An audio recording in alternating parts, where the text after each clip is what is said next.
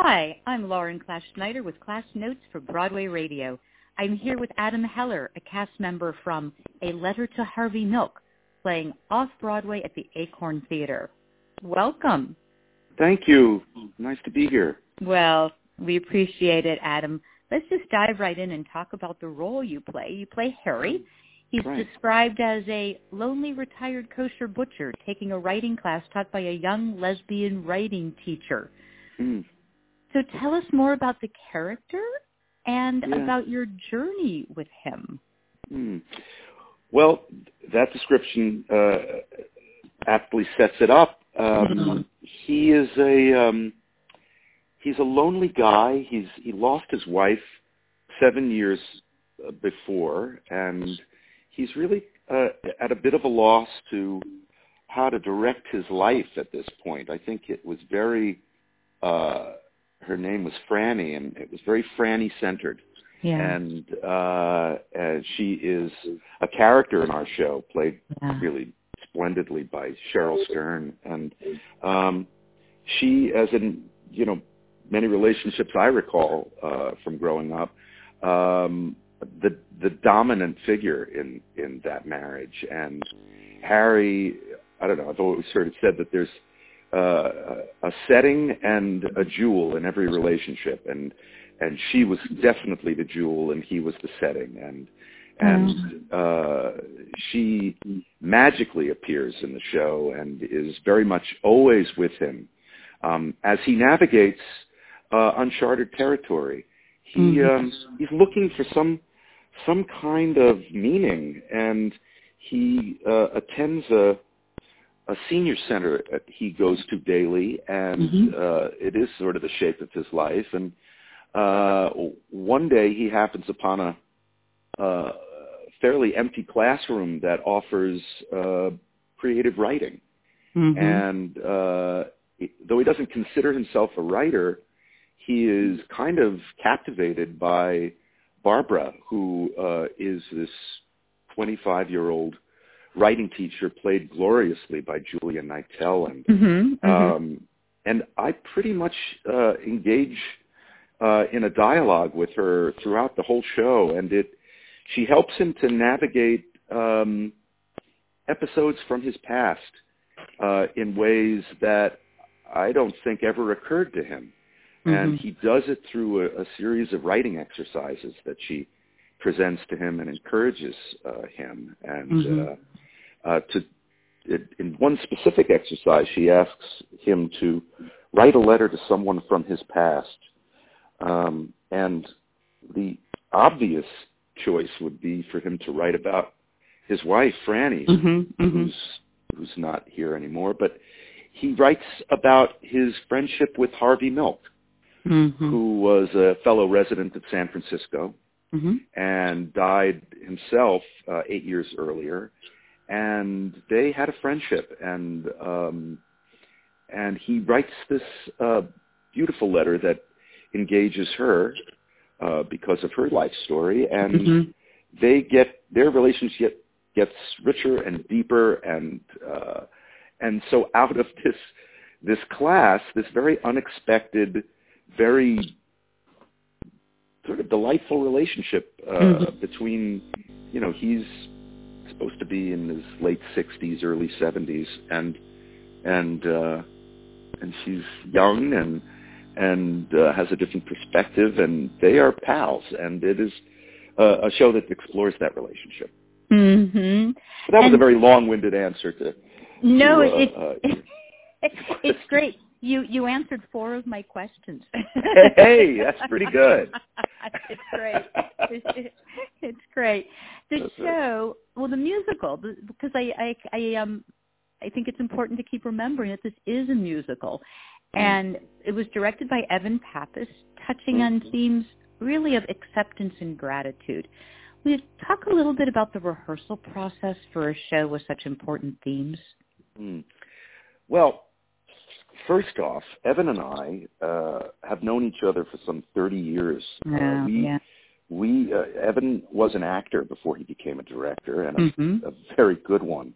And we met doing Graciela Danielle's groundbreaking production of the Falsettos musicals, which she paired for the first time in 1991 at Hartford Stage. We did it in one evening, and they had, appeared separately as one-act musicals before that, and never had really been thought of as a full evening.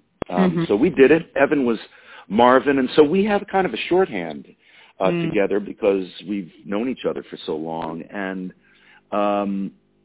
it's a delicate musical that touches on these themes that you spoke of. And, there are a lot of directors who will aim to have you do exactly what they need you to do. Lift a pinky here, move stage left on that word. Evan does none of those things. He creates a very open space. The set is, I guess it resembles the exterior of one of those beautiful painted lady Victorian homes in San Francisco. Right. And so space and time kind of defined by what we believe is there. It might be a chair or a bed will represent an entire world. And we had an unusually long rehearsal period, which for off-Broadway. We were there for about 4 weeks. Oh, luxurious. 4.5 weeks, really. And so I'm not accustomed to that kind of time, to do that kind of exploration. And we would try it in every which way in the play, because it deals a lot with memory, and it had to sort of live in a very imagistic place that recalled aspects of the past, but we all have a different point of view about what went on, where and how, and it all depends on the telling and whose memory is being recalled. And it was delightful. And the musical was written by Laura Kramer, and Ellen Schwartz wrote the lyrics. And Ellen was, I never knew her because I guess 5 months after the show premiered at the Nymph Festival, she was diagnosed with cancer and died. And so Laura found herself with this beautiful show and what to do with it, and wanted to take it to the next step. So they engaged Cheryl, and Cheryl Stern, who is in it, and is also a lyricist and a writer, to help take it to that next place, which entailed polishing up lyrics and writing new material as it became necessary. And so it's really kind of a labor of love, and with Ellen very much in our minds, and what was important to her, and making sure that we honored her memory, I think. Which is just done so beautifully.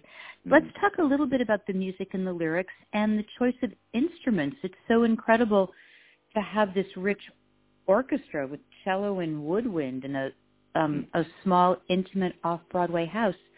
Talk a little bit about all of those magnificent instruments in such a small, beautiful, intimate house.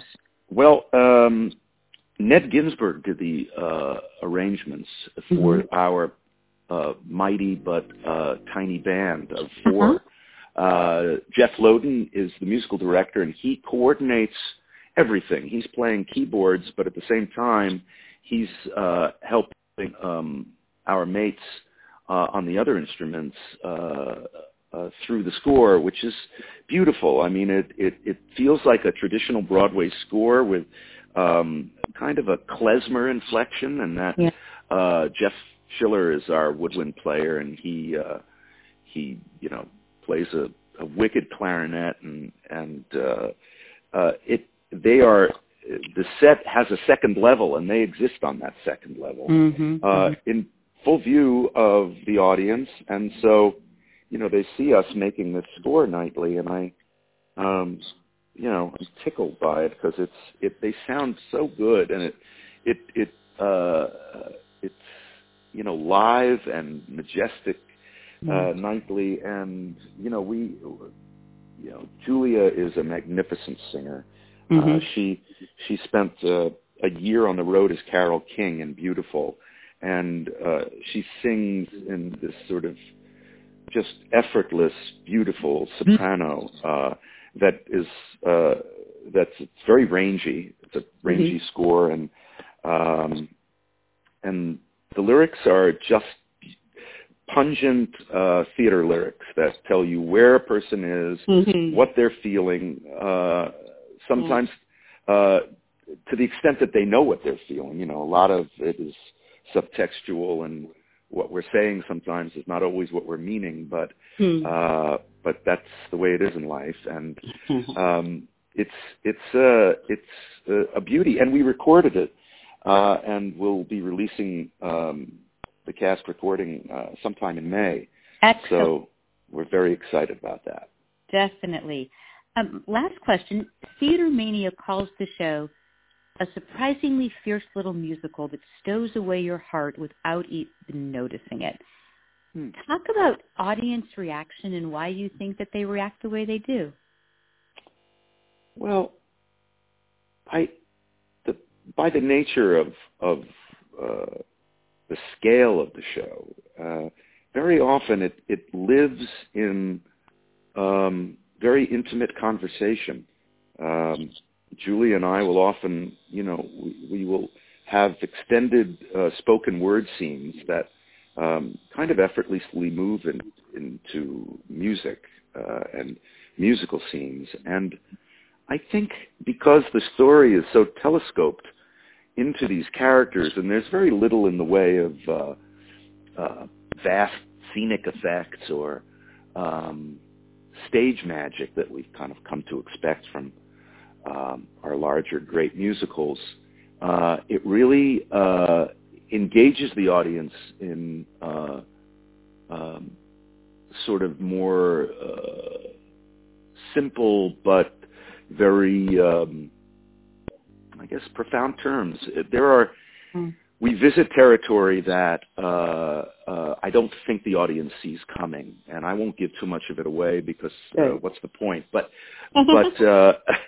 because the fun of it is the discovery. But there are areas in the lives of these people that I think, because of their unique friendship, are explored in ways, small, kind of powerful memories that the audience gets to be a part of and takes that ride, and I think are very gratified to take. And I'm thrilled that they're coming along.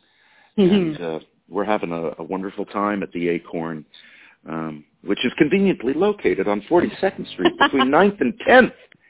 And we're there every day but Monday. And lucky for us, it's the Acorn at 410 West 42nd Street. And it is just off the main stem, and we're there, and it's a brisk 85-minute show, and we're there 8 times a week, and having a grand old time, and looking forward to seeing all of your listeners there. And Adam is signing us off, reminding us also that it is a musical called A Letter to Harvey Milk at the Acorn Theater. I'm Lauren Class Schneider with Class Notes for Broadway Radio. Thank you.